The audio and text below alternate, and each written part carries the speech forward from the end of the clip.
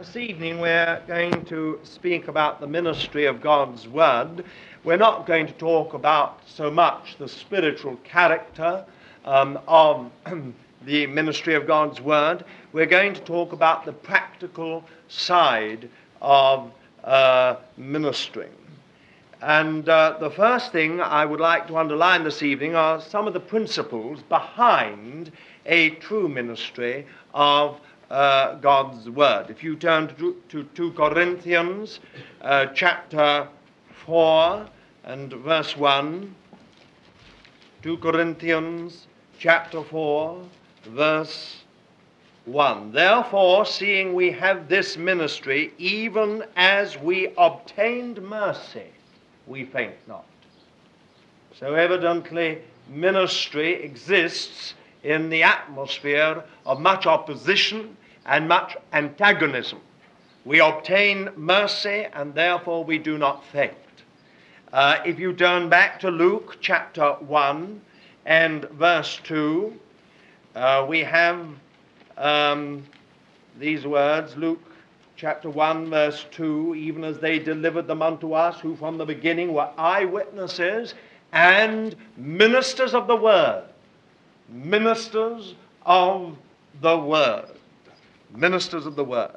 Then if we turn to Ephesians chapter 6 and verse 19 and 20, we have a further, I think, insight into something of what a true ministry entails. And on my behalf, that utterance may be given unto me in opening my mouth, to make known with boldness the mystery of the gospel, for which I am an ambassador in chains, that in it I may speak boldly as I ought to speak. Two things there. There is, first, utterance may be given unto me in opening my mouth. So evidently there are times when you've got the word in you, but you can't utter it. And the apostle asks for prayer that he may be enabled to utter the word of God. Utterance may be given unto me in opening my mouth to make known with boldness the mystery of the gospel. And then boldness, he emphasizes again that in it I may speak boldly as I ought to speak. And therefore it's not evidently just a question of the gift of the gab. That can run away with us. This is something to do with a real ministry of Christ, and it can only really be fulfilled as God gives utterance. And that requires evidently the fellowship of the church and of other believers. And then if you look in 1 Peter chapter 4 and verse 11, if any man speaketh, speaking as it were oracles of God. If any man speaketh, speaking as it were oracles of God. And then in 2 Timothy chapter 4, 2 Timothy chapter 4 verse 2, preach the word. Preach the word. Verse 5, but be thou sober in all things, suffer hardship, do the work of an evangelist, fulfill thy ministry. Preach the word, fulfill thy ministry. Now, what are some of the principles that lie behind a true ministry of God's Word? It doesn't matter how great a ministry it is or how small a ministry it is, these principles are the same. The first is simply that it must all be of God. And if you turn to Ephesians chapter 4, you find this whole matter in principle in chapter 4 verse 8, wherefore he saith, when he ascended on high, he led captivity captive, and gave gifts unto men. Verse 11, he gave some apostles and some prophets, and some evangelists, and some pastors and teachers for the perfecting of the saints, and so on. Now, the point here is simply this, that no training course, no Bible college, no theological seminary, no association with the greatest of apostles can produce ministry in itself, ministry of God's Word. The ministry of God's Word can only be produced by the operation of the Spirit of God. Therefore, you cannot produce it by training. You can only train what is already there. You got it? I think this is a quite important point. Some people think that if they can get into some kind of training course or go to some Bible college, there they're going to get a ministry of the Word. And this is why half these things are so dead. You cannot train something that is not there. You can only train something that is already there, already living, already, as it were, in existence. And I think that this is a very important point to make this evening. Sometimes we think that if we get close enough to those who've got a ministry, it'll rub off on us. But it doesn't. It is the Holy Spirit who has to produce a ministry in us. And don't be discouraged. The fact is there may already be a gift deep down within you which has never yet come out into the open. And often we need the impetus of the Holy Spirit, the coming upon us of the Holy Spirit to, as it were, give the impetus to that ministry which is in us. And I can say a lot about that, but we can't. Then that's a principle. That's the point. It's a principle, cause and effect. Once there is something in you created by God, it is the Holy Spirit who starts to do all the work of training it. It's a gift of Christ to the church through the Holy Spirit. Now, the second thing comes out of it, the second principle, it is history and experience. Behind all true ministry of the Word, there must be history and experience. You can't just mug it up in a book. You can't just get hold of Vine's Dictionary of the New Testament or some commentary, swat up a few things, and then turn them on like a tape recorder at a given moment. And this is what some people try to do. They sort of come with a little prepared word that's been swatted up carefully from various sources. But the principle that must be behind all ministry is history and experience. You must have your own history with God, with Christ. You must have your own experience of Christ. Now, we find this again, I'm only giving you one scripture at a time for these, in 2 Corinthians chapter 1 from verse 3 to 6. Here is the principle. Blessed be the God and Father of our Lord Jesus Christ, the Father of mercies and God of all comfort, who comforteth us in all our affliction, that we may be able to comfort them that are in affliction, through the comfort wherewith we ourselves are comforted of God. For as the sufferings of Christ abound unto us, even so our comfort also aboundeth through Christ. For whether we are afflicted, it is for your comfort and salvation, or whether we are comforted, it is for your comfort, which worketh in the patient enduring of the same sufferings which we also suffer. So in other words, the apostle is saying, here we are in great trouble, and this is all producing history, a history with God. And it's producing, it's an experience of the Lord. And out of this history and experience comes our ministry. Now, we've all had the experience of someone trotting out some scriptures even to try and comfort us. And somehow or other, you feel like screaming. The fact is, the little nuggets that have dropped from their lips have not helped you at all. They just make you want to run a mile. We know someone else draw near to us and give us quite the same scripture, and somehow or other, it's just meant something to us. What is the difference? One, someone's passing on a scripture without any experience. The other, it's come out of the way they've had with the Lord. It's come out of a way with the Lord. Now, I think we must understand that the ministry of the Word is really, supremely, a ministering of Christ to others. We're not ministering doctrines, we're not ministering truths, we're ministering Christ to others. Now that can never be theoretical. You can minister doctrines theoretically, idealistically, academically, but you can't minister Christ. To minister Christ to people, it's got to be living, it's got to come out of a relationship with him, it's got to come out of experience of him.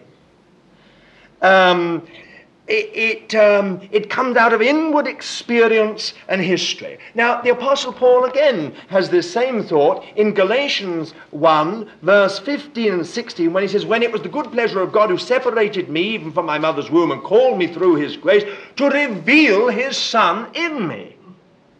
Out of this came his ministry, this revelation of the Son of God within the apostle. Out of this revelation of the Son of God within him came true ministry. Spiritual character must lie behind the ministry of the Word. You remember how in more than one occasion when we have a prophet, the Lord comes to this one and shows him a scroll and says, eat it. And we have the same thought with a slightly different consequence. In one, he eats it and he said it was like honey to my mouth. The other says it was like honey to begin with and became bitter in my stomach. That's Ezekiel and John. And again, we've got the same thought. What is it? What does it represent? What does it symbolize? It represents the fact that you can't just pass on the Word of God as if you have nothing to do with it. That's where we have to be careful of the hymn that we've sung, channels only. It would be very easy if we could be channels only. But in actual fact, in the ministry of God's Word, we have to be more than channels. The Word's got to get into us. And there has to be a history and an experience. Brother Nee once said something which I think is very true of ministry. He said, either you minister something which is not your experience, and from then on, God makes sure that it becomes your experience, therefore be very careful what you say. Or the other side is that you minister out of your experience. But either way, in the end, if we're walking with God, what we say comes true. Brother Nee himself ended that time of conference in Denmark in 1938 with that wonderful message which is recorded in the last chapter of Normal Christian Life, in which he said, God dares to put his greatest ambassadors in chains. And of course, for 20 years, till he went to the Lord, he experienced exactly what he'd said in Freedom in 1938. Well, now, history and experience is a vital principle in this whole matter of ministry. And then another principle is example. All these, of course, are linked. They all sort of come out of each other. 1 Timothy chapter 4, verse 12. 1 Timothy chapter 4, verse 12. Let no man despise thy youth. Good word. Let no man despise thy youth. You all heard of Mr. Sparks when he was a young man and first was being considered in those days as a minister in a certain place, and there was a much humming and hawing about whether he should be a minister. And so the deacons decided in the end in this Baptist place that he was too young. But one old deacon won the day by saying, well, he's getting over that every day. Let no man despise thy youth, but be thou an ensample to them that believe in word, in manner of life, in love, in faith, in purity. And you have the same thought again in Titus 2 and verse 7, in all things showing thyself an ensample of good works. So example is better than precept. And whilst we all fail in this matter, we have got to be examples, at least as far as we are able before God, of what we ourselves preach. If we preach utterness toward God, we ourselves must be supremely utter in our devotion toward God. If we demand of others that they should be 100% for God, we ourselves must be above everything else 100% for God. If we give some weighty word on prayer, let us always see that we are conspicuous by our presence in times of prayer, not only by our presence, but in our contribution. If we speak of faith, then we must exercise faith and be an example of faith to all the believers, and so on and so forth. Example is so important. In the old days, and indeed today in Israel, the one great thing about Jewish armies was that the captains and all the high-ups always were in the front. And of course in modern Israeli battles, that's why so many of the officers have lost their lives. Because not like as in Gentile things, the officers stay in the background, drink a cup of tea or two, talk about things, and the men fight it all out in the front. The officers are in the front and are leading their men into battle. Now, whether this is right or wrong militarily, it is certainly absolutely vital in the matter of the ministry of God's Word. We should be ensembles, leading people into the things of God, into all that Christ has for us, in the work of the recovery of the church and the building up of the body of our Lord Jesus Christ. Let us be an example in the way we do things in every part, in the jobs that we have to do, whether it's small or great things. A third principle, or fourth principle rather, is responsibility. 1 Timothy chapter 3 and verse 15. Again, this comes out of this matter of example. But if I tarry long, that thou mayest know how men ought to behave themselves in the house of God, which is the church of the living God, the pillar and ground of the truth. I think we need to be delivered from ministry consciousness due to the tremendous emphasis in Protestantism upon the Word of God as the central thing rather than worship. Catholicism, and of course some of the older forms, such as the Anglican Church, some of the other, their emphasis is more on worship as the central theme of church life. Protestantism put at the center the Word of God. That's why you have the pulpit always in the center in Presbyterian churches and Baptist churches, and generally speaking, and so on. You've got the pulpit in the center. It's a symbol that the Word of God is central and nothing else. Not the altar, it's the Word of God. Now, due to this, we have all become ministry conscious. Everything depends on the ministry, and the ministry is everything, and indeed the minister is the thing. And most places simply exist as a platform for the minister.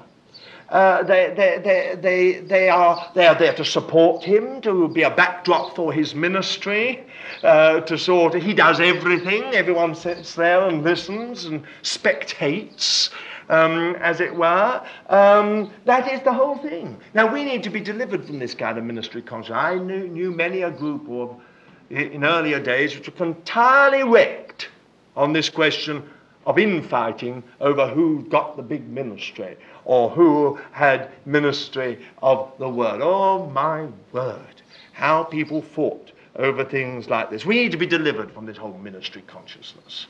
You know, it gets into you so much that the way a person shakes your hand, you can tell that they're a minister. Indeed, indeed, and you can tell what denomination they are. Yes, you can. There's an Anglican handshake, a Pentecostal handshake, and there's most certainly a Baptist one. You can feel it. It's not just funny. There's also a whole manner, a manner of standing, a manner of speaking, which goes with this whole ministry. It's the anointed one of the Lord. Touch not the Lord's anointed. And there's this whole mystique of the minister. You mustn't associate with the ordinary people, with the congregation. You must be called Mr. So-and-so at all times by everybody, even your wife when referring to you in public.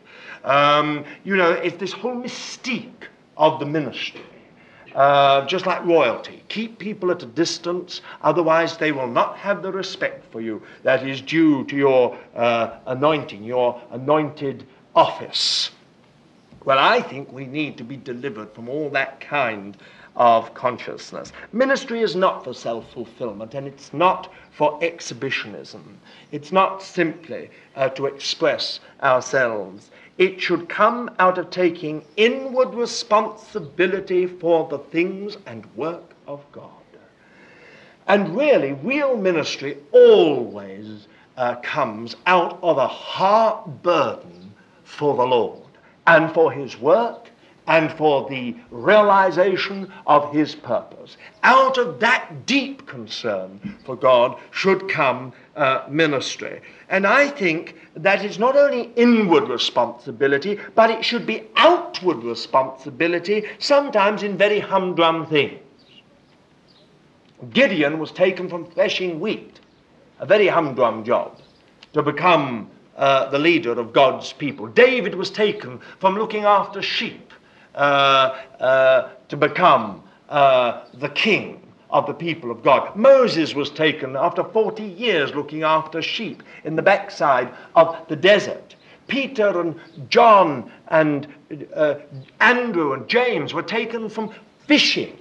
All these humdrum jobs. They were mending nets, some of them, when the Lord took hold of them. I think you see that we need to take responsibility in the job that we have to do. And some people seem to think that if they could have a great platform ministry, then they would take responsibility. But this is not true. If you can't take responsibility in the job you've got in your office and do it properly, getting there punctually and putting in a good day's work, you certainly would not be able to minister God's word. It's a spirit. And it's the same here in the question of stewarding, cleaning, all these humdrum responsibilities. If a person can't do that and do it well and really as unto the Lord, then we can be pretty sure that they wouldn't be much good when it came to the ministry of God's word. It's as simple as that. A person's pompousness or their pride or their unteachability all comes out when it comes to the small, simple little things. Everyone thinks they're going to undergo a tremendous change if they were suddenly called into the ministry.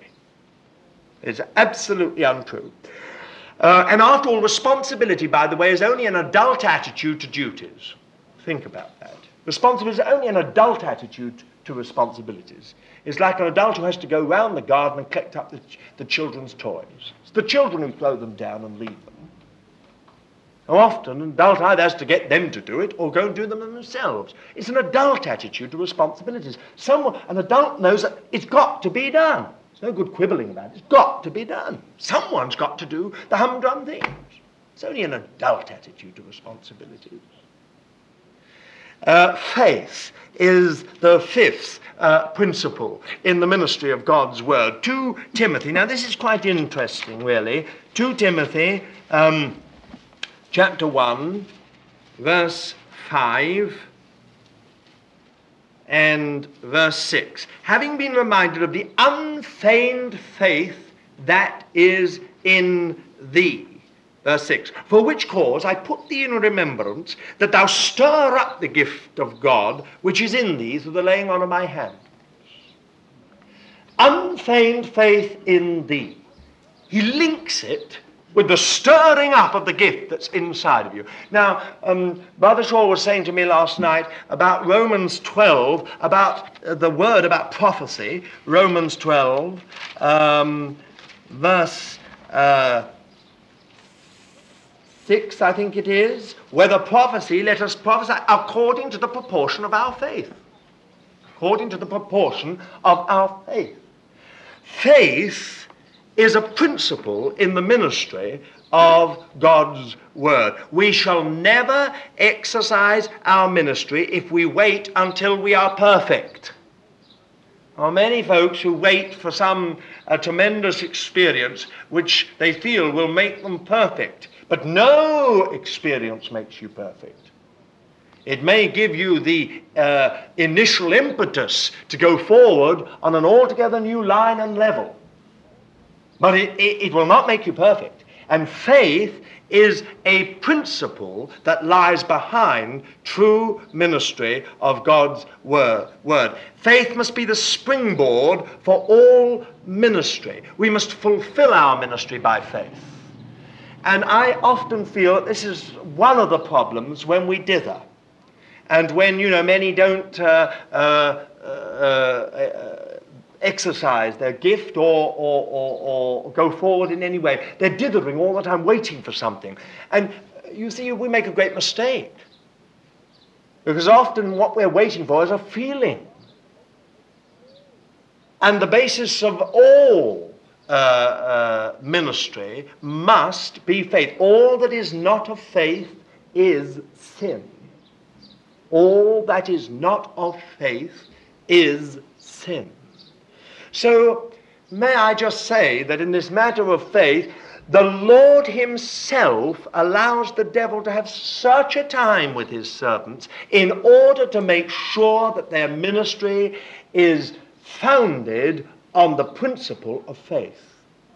That's why those who are ministers of the word go through such deep experiences at times. To make absolutely certain that the principle upon which that faith is founded, that ministry is founded, is faith. Well, there's more I could say about that too. For instance, stir up the gift that is in thee, neglect not the gift that is in thee. I think it is only faith. Why did Timothy neglect? Why did he neglect? Surely it must have been principally through unbelief. He was a timid fellow, probably given to a lot of dithering. When he got the Apostle Paul around to give him a kick now and again, he felt okay. But when the Apostle Paul wasn't there, he tended to let things slide and slowly sink back. Because probably he took too much note of his feelings, of circumstances, of people, of conditions, rather than faith. Another principle is originality. Originality. Now, if you look at Haggai chapter 1, Haggai chapter 1, verse 13, we read in our authorized version and revised version these words, "Then spake Haggai, the Lord's messenger, in the Lord's message unto his people." This has been corrected in the modern versions I think, quite incorrectly. I have looked up the Hebrew in this, and it's exactly what it says. The messenger of the Lord in the message of the Lord. Exactly that. Now, whatever does that mean? The messenger of the Lord in the message of the Lord. Surely it speaks of originality. Be yourself. Admit your measure. You see, many people feel that if they're going to minister God's word, they must be sort of up there. It's nonsense. It's absolute nonsense. Sometimes we have such a spiritual inferiority complex that we ape a brother that we feel is a successful minister of the word. We imitate, we copy, you see. And then comes tragedy. Be yourself. Be absolutely original. No one can be original who has not been delivered from themselves. It's quite as simple as that. The only original people are people who've come to terms with themselves and can accept themselves as God accepts them. That's the amazing thing. God accepts you for what you are, you know. Your temperament, your constitution, the type of personality you have is how God accepts you, and you've got to come to that. And you must be yourself and admit your measure. That's why we have some tremendous ministries in the Word, and yet we can tell who it is. You can almost tell the Apostle Paul, yet it's the Word of God, yet you can tell it's the Apostle Paul. You can tell James anywhere, and yet it's the Word of God that's coming through. Peter is sometimes perhaps a little harder to tell, but Peter is Peter. John, well now John is a classic example. If I were to start giving you a few sentences of the Apostle John, I think most of you would say, yes, that's John. The Apostle Paul, if you know your Bible, you'd say, the Apostle Paul doesn't speak like that. But just wait, isn't this the Word of God? It's not just even the ministry of the Word as we know it. This is the canon of Scripture. And yet the man's personality is there. It is the messenger of the Lord in the Lord's message. Isn't it simple? And as far as you can say, oh, if you're a Matthew, be a Matthew. And if you're a Luke, be a Luke. And if you're a Paul, be a Paul. And if you're a James, be a James. And if you're John, a John. And a Peter, a Peter. Be yourself. Be yourself. God wants to use you. Your background, your temperament, your type of person, all is under God's sovereign hand. He knew all about you when you were in your mother's womb. And if he'd wanted something different, he could have said a word and he would have got something different. Long before you were saved, all the things that have formed your personality and character and type of person, your temperament, all were under the sovereign hand of God. And that's why 2 or 3 times in the Word you get this matter of being separated from your mother's womb. It goes right back to ancestry even. The things, the constituents of your temperament and being. Now, God knows all about that, so don't try to be artificial. Don't try to change your temperament in favor of someone else that you feel might be greatly used of God. Be yourself. I remember years ago when we used to suffer a whole lot of Mr. Sparkses. Lots and lots of Mr. Sparkses. Because all these dear folks, they saw this temperament, they thought this was spirituality. It was, of course, Mr. Sparks. In Mr. Sparks, it was marvelous. He was unique. But when we met it in this and this and this and this and this and this, oh dear. It became an imposition. It became a limitation. And in the end, a paralysis of real ministry. Do not therefore try to be someone else. Imitate others only in the quality of their life. Now you've got this, I think, in Hebrews 13, verse 7, where I think it puts it rather beautifully. Hebrews 13, verse 7, remember them that had the rule over you, that spake unto you the word of God, considering the issue of their life. The issue of their life. Imitate their faith. Now that is different. You're not imitating their diction, their style, their personality, or even their message. You are imitating their faith. And that's another thing. Now, to be influenced by somebody else is another matter. Don't be afraid of being influenced. It's part of the development and training of real ministry is to be influenced. If we had the Apostle Paul here, it would be a tragedy if every one of us was not influenced by him. To be influenced is one thing. To copy is another. Copying means death. Influence means life. Well, sort out the difference. I'll leave it to you. The seventh principle is receptiveness. Receptiveness. 2 Timothy 3:14. 2 Timothy 3:14. Here it is.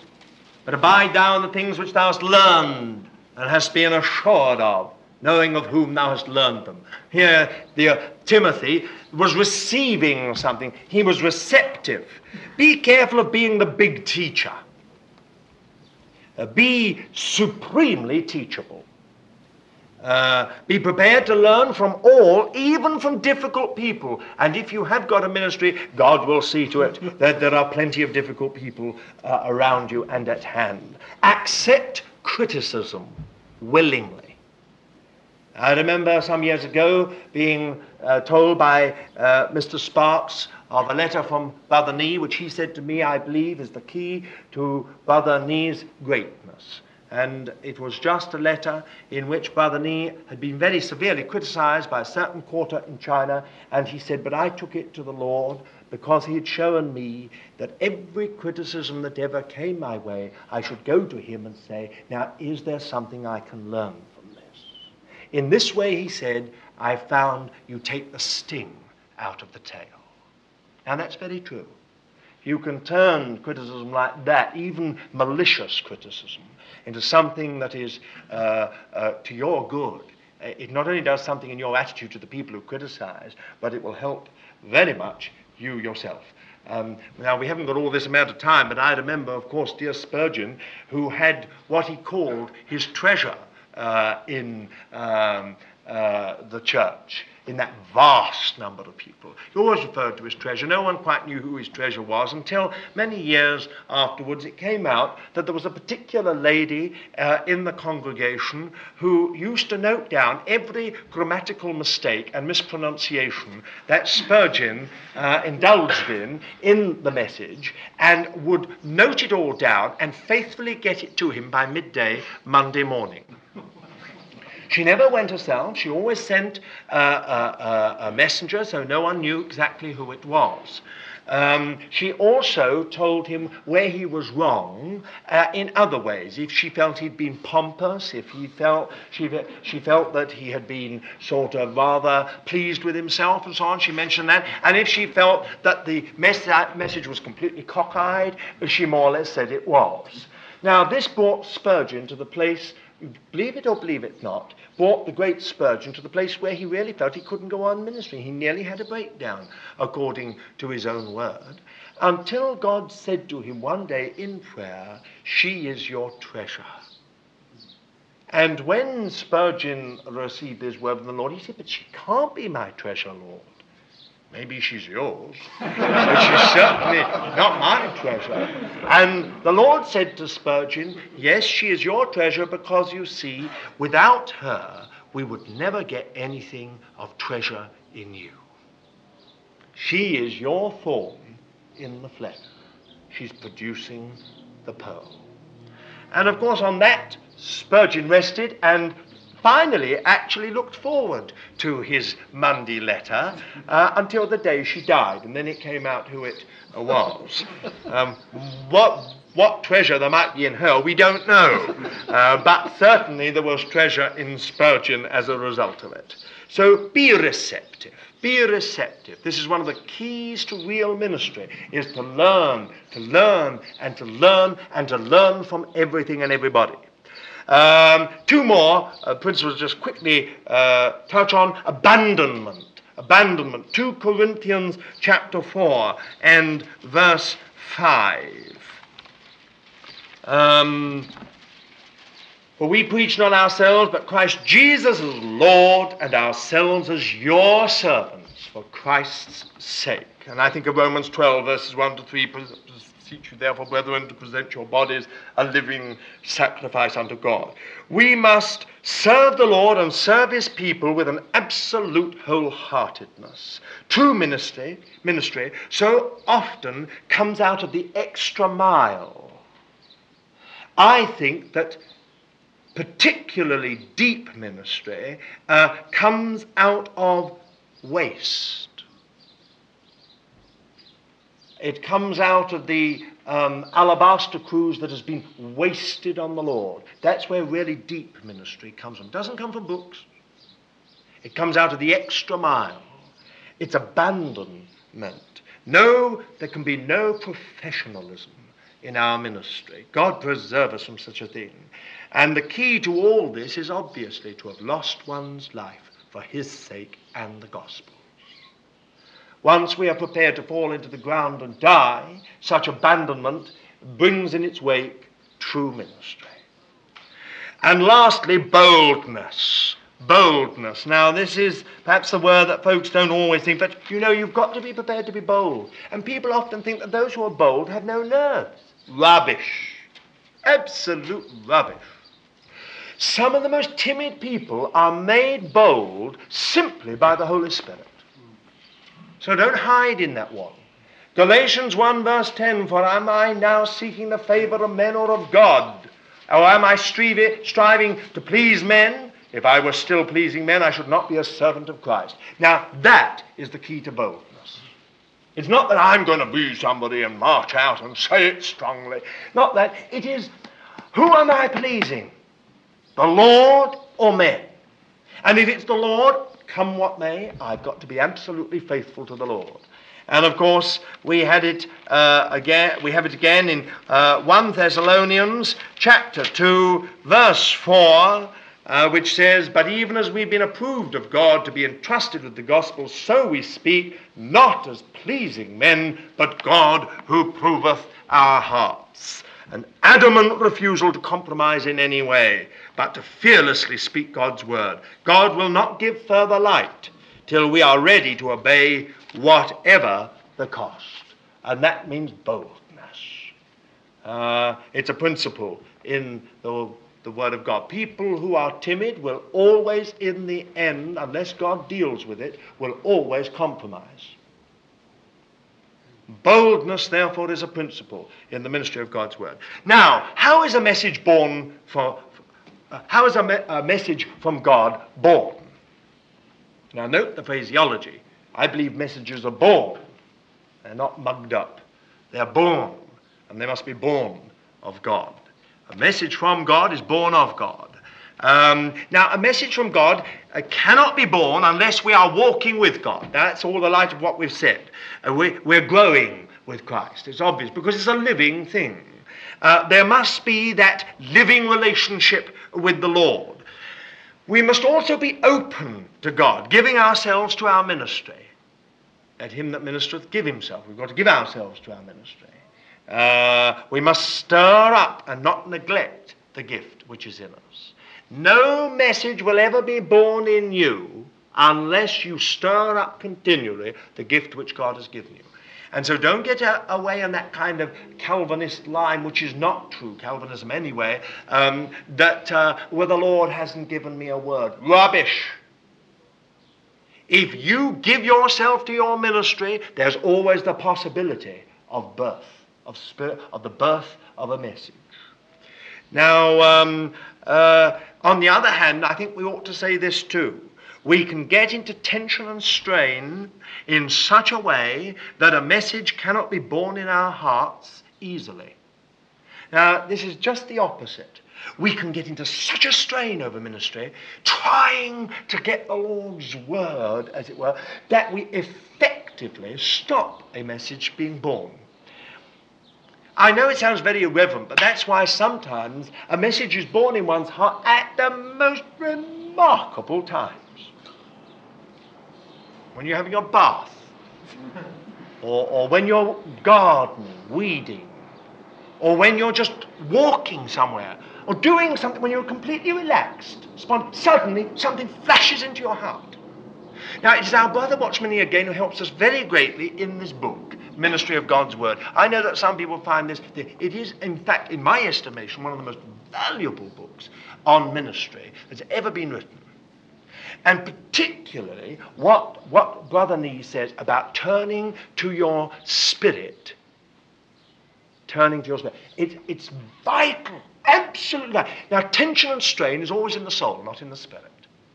And when we start to get all tense and strained about getting a word from the Lord, the soul comes into it and cuts us off from the possibility of the word being born in us. But when we turn to our spirit, away from our soul, as it were, say, no, I'm going to turn away from all that, rest in the Lord. It's strange that so often it's just at that point that we know a release. Now, we need to learn to rest in him. Now, the birth of a message, it can come at any time, anywhere. It can be whilst you're praying, alone or together. It can be during normal routine jobs. It can be in the middle of the night when you suddenly wake up, or just before you go to sleep.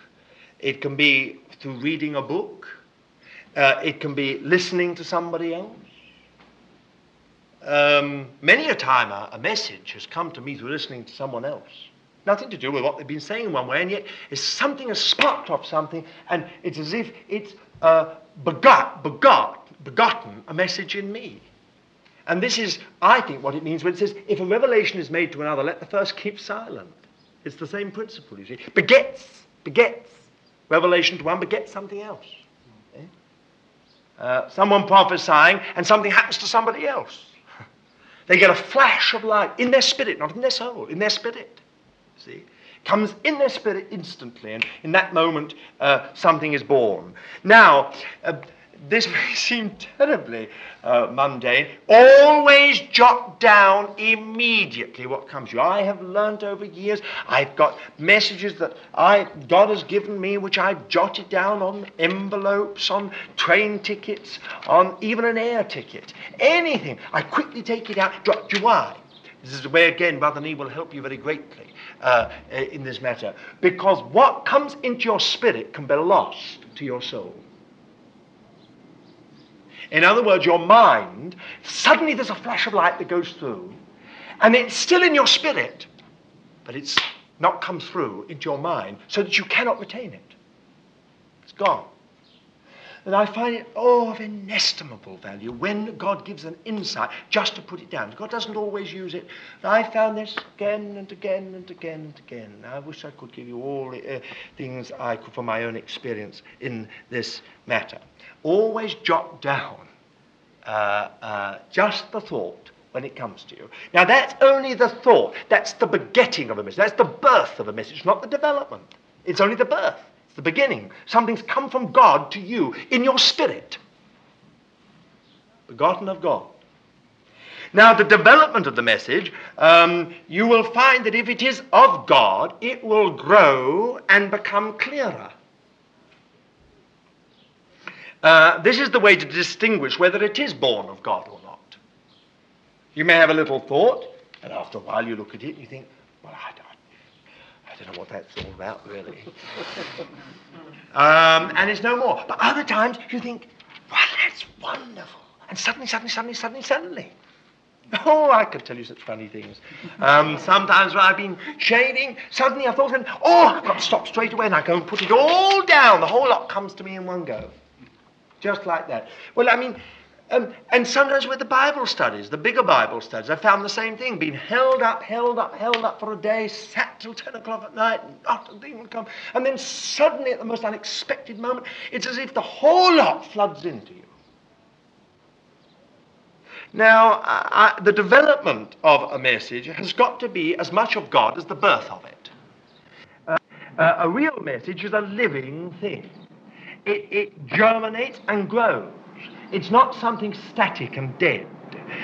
There's a great difference between this and the laborious working up of a word. You know, we're swatting away at getting a sermon thing. Now, let me say this straight away. Serious study, exhaustive and extensive, is vitally necessary. But I have found that exhaustive study never produces sermons in itself. It again and again, it's as you are exhaustively studying something, that flash of light comes on something, and something else. Sometimes an altogether different subject. Out of it has come something. So don't get the other extreme, which is very unfortunate in many circles today, that we don't need to study, that's all the flesh, No, study to show thyself a workman, approved of God, who needeth not to be ashamed, rightly dividing the word of truth. Study is vitally necessary. And the depth of your ministry will also be related to the amount of study you put in. There again, it's not only history and experience, but study does have something to do with it. But if you think that through study alone you're going to get a ministry, then you're mistaken. I don't think serious, extensive study should be equated with the birth or even the development of a message from God. There is also need to be wary of a device of the enemy to submerge the essential message which he's given you under false additions. And this is a very clever ruse of the enemy. First, something comes to you. It starts to develop. And then your mind gets to work on it. And you start in. And before you know where you are, there's the message with a whole lot of Victorian frilly additions to it. It's lost its line. It's lost its purity. And when the word is given, this is what you find. There's a kind of death about it. There's something which is of God, but there's a lot else which isn't, and the thing's been buried under the whole. It's a ruse of the enemy. Be careful of it. Now, what can we say about the giving of the message? It was born of God. It was developed by God. Now it must be uttered in dependence upon God. That's why the apostle says in Ephesians 6:19-20, he asked them to pray for him that utterance may be given in opening his mouth to speak the mystery of Christ or of the gospel. My own experience is this, that if there is living ministry, it's not only born of God and developed of God, but you cannot just stand up and give it. Now, this is where people make their other big mistake. They just think that if it's born of God and developed of God, well, of course, that's all that's required. Just stand up. So when they stand up, they go haywire. And it's obvious that they're laboring under real difficulty. Simply because the message came in simple dependence upon God, was developed in simple dependence upon God, but the preaching of it is not in dependence upon God. Here is the danger for those of us who've got a natural gift of the gab. Once we've got a natural eloquence or a natural gift of the gab, once it's born, once it's developed, we think we can do the rest. And that's why there is a spoilation, as it were, of the message. It's somehow deadened in its impact. Here's another important point to remember.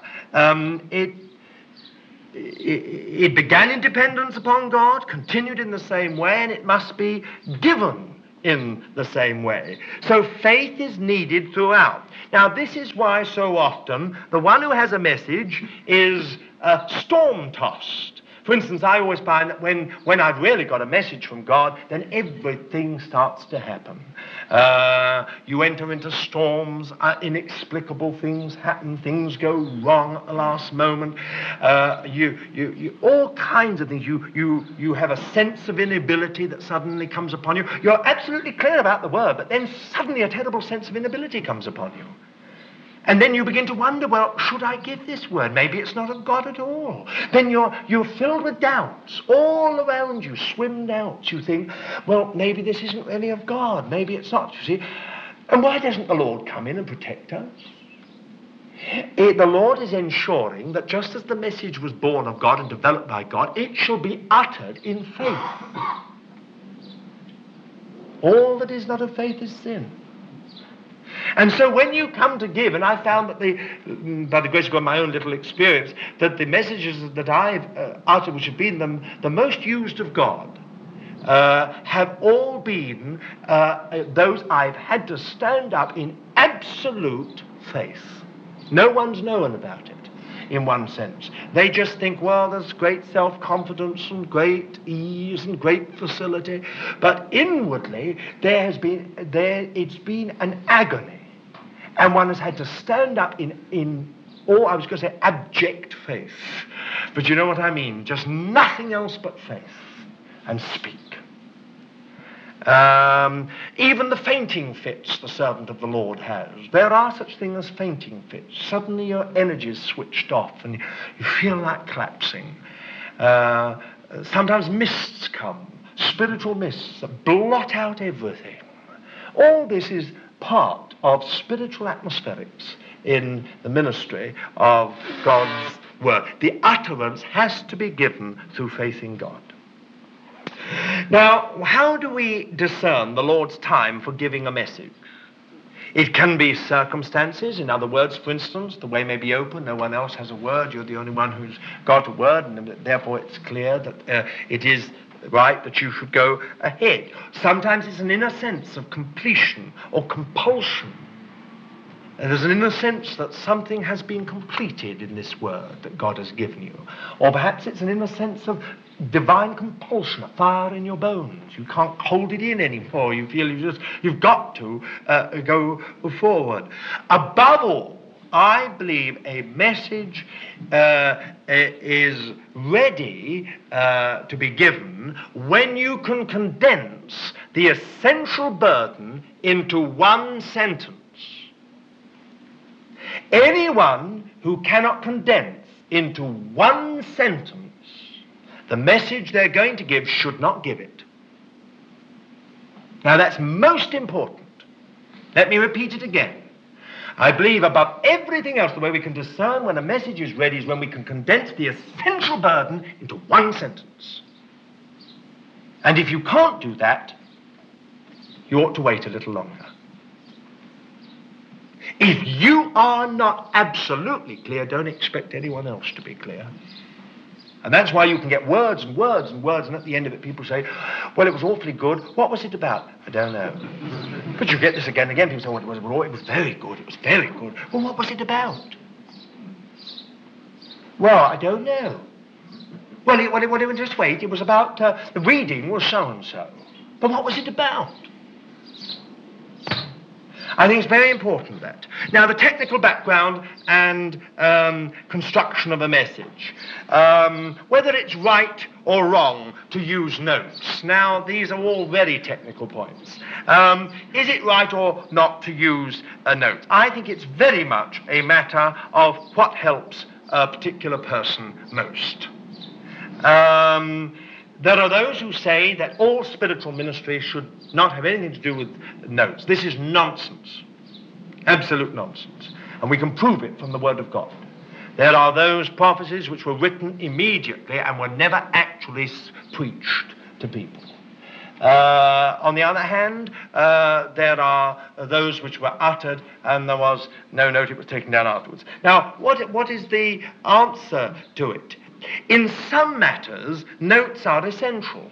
For example, a really extensive or exhaustive study of God's Word, a Bible study, requires notes.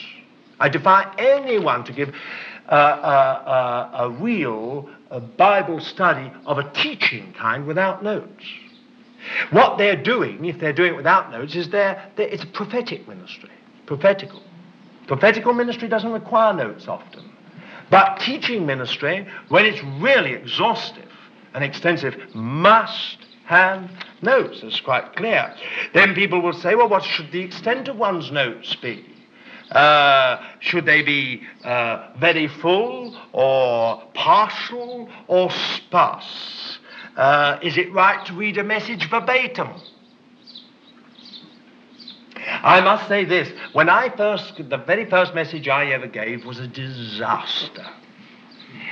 The people to whom I gave it screamed with laughter, literally screamed with laughter. Of course, I was only 16, 17, and I never uttered again another word for 2 years. When I got, of course, to Egypt, the missionaries there at Ismailia immediately said, now you will give a word, won't you? You see, they heard I was going to go with the CIM and going to be a missionary and all the rest of it. She said, now you will go. Oh, no, I said, I certainly won't. Oh, but, said Mrs. Hamill, you must. Now, she was a wise woman. And I said to her, no, I thought, I'll get you. Not unless I read it, I said. So then she said, oh, yes, you can read it, she said. Now, do you know, my own ministry would never have begun if it hadn't been for that wise comment from that sister. Because I was terrified. I used to shake now, as a result of my experience, so greatly, my mind went blank, I couldn't do a thing. So what I did was, I've still got the notes downstairs, the first message I ever gave, which was on grace, growing in grace and the knowledge of our Lord Jesus Christ. I wrote out in full every word, kept it in my Bible, and read it. They didn't know.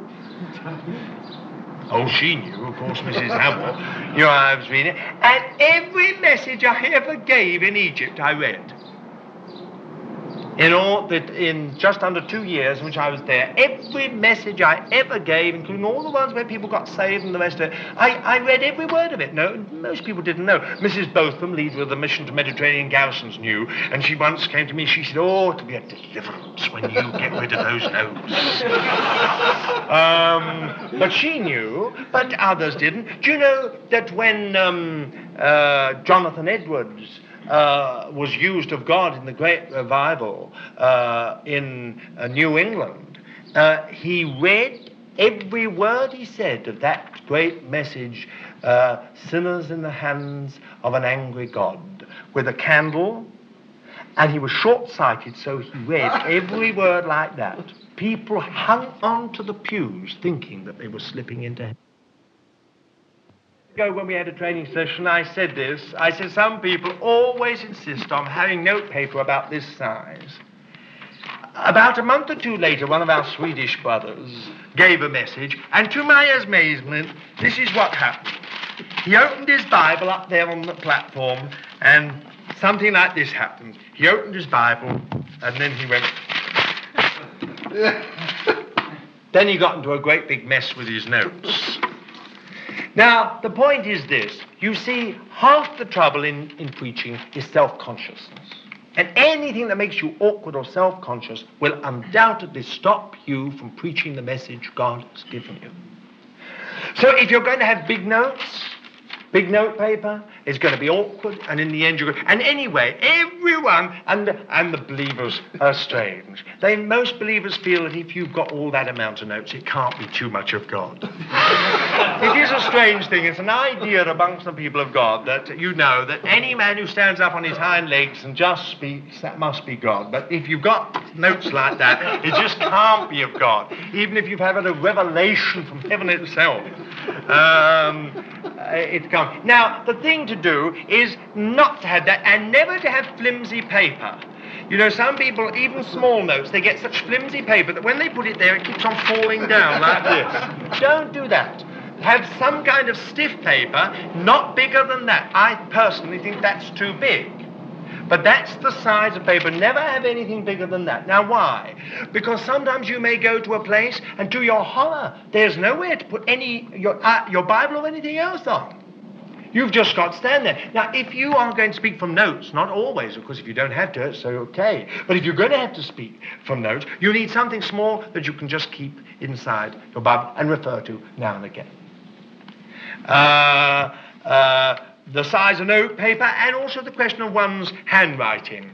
Do write clearly. There is nothing more terrible when suddenly someone goes sort of like this to see what they have said. How far is it right to condense or alter a message, pruning or expanding it? Well, I think this all ought to have been done earlier, to be perfectly honest, before ever you really bring a message. Now, the technical layout of a message is quite simple. Take this as your note paper.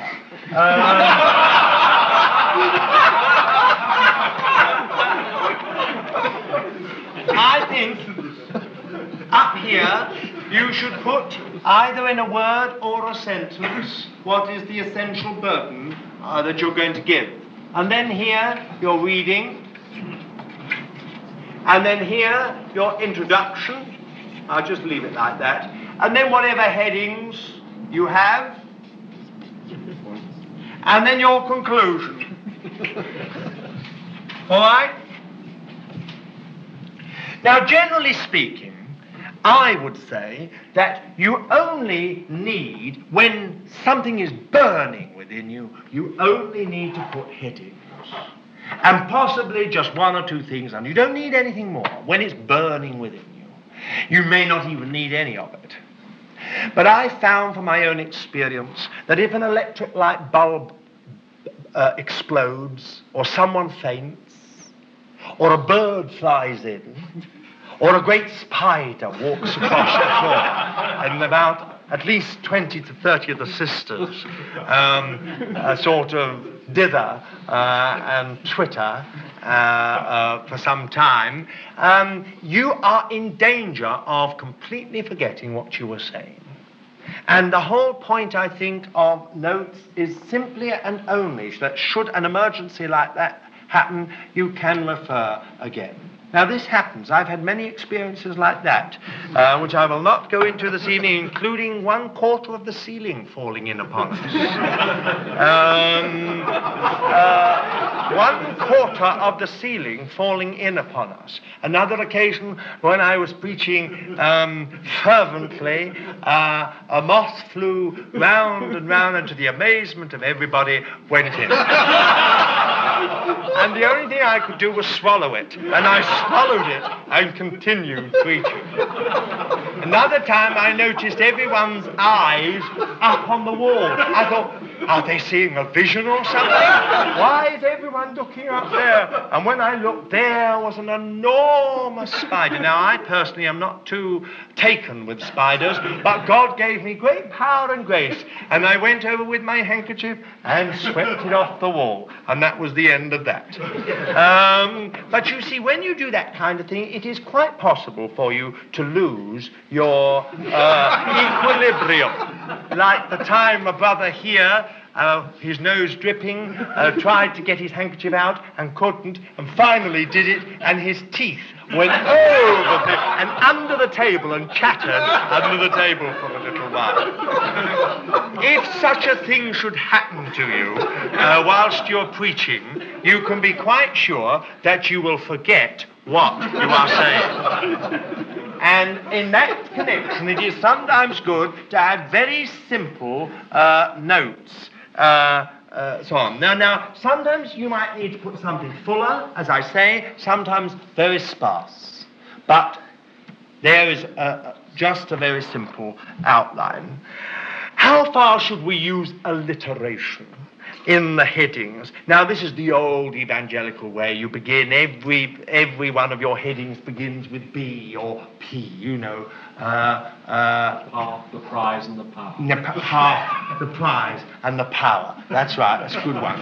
Or you get pardon, power, and perfect peace. That comes from a hymn. But you know, this kind of thing. See, it's all alliteration. Everything begins with the same letter. Now, the idea behind this was in the days when people couldn't read and write, and it did help people very much to retain in their memory what the message was. And I can remember certain messages preached years ago, not by myself, but by others, with this kind of heading, which is still with me today. On the other hand, there is something very formal and artificial and sometimes fanciful about this kind of alliteration. And our aim must be to impart something of Christ, all right? I think good headings are essential. I should forget about the alliteration unless it comes to you quite naturally. Good headings are essential for the speaker, if for no one else. Why? Because often, when you've just got some thought in your heart, you can waffle. But when you've got headings, you are yourself clear as to what God has been saying to you, even if you never refer to the headings, and no one's conscious of your headings. Now, often when you preach, no one knows your headings. Only you know them. But you are clear as to what God has been saying to you because you have got those headings. Now, what about illustrations? Well, one thing about illustrations, they should illustrate. Sometimes they are absolutely essential. Do be careful of the kind of illustration which is a marvelous story but which illustrates nothing. And do be careful of jokes.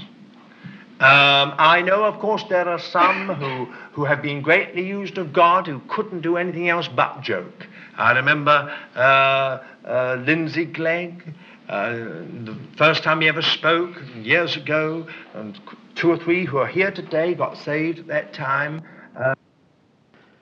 This message given by Lance Lambert is concluded in the following tape with the same title, Life in the Local Church, number 3B.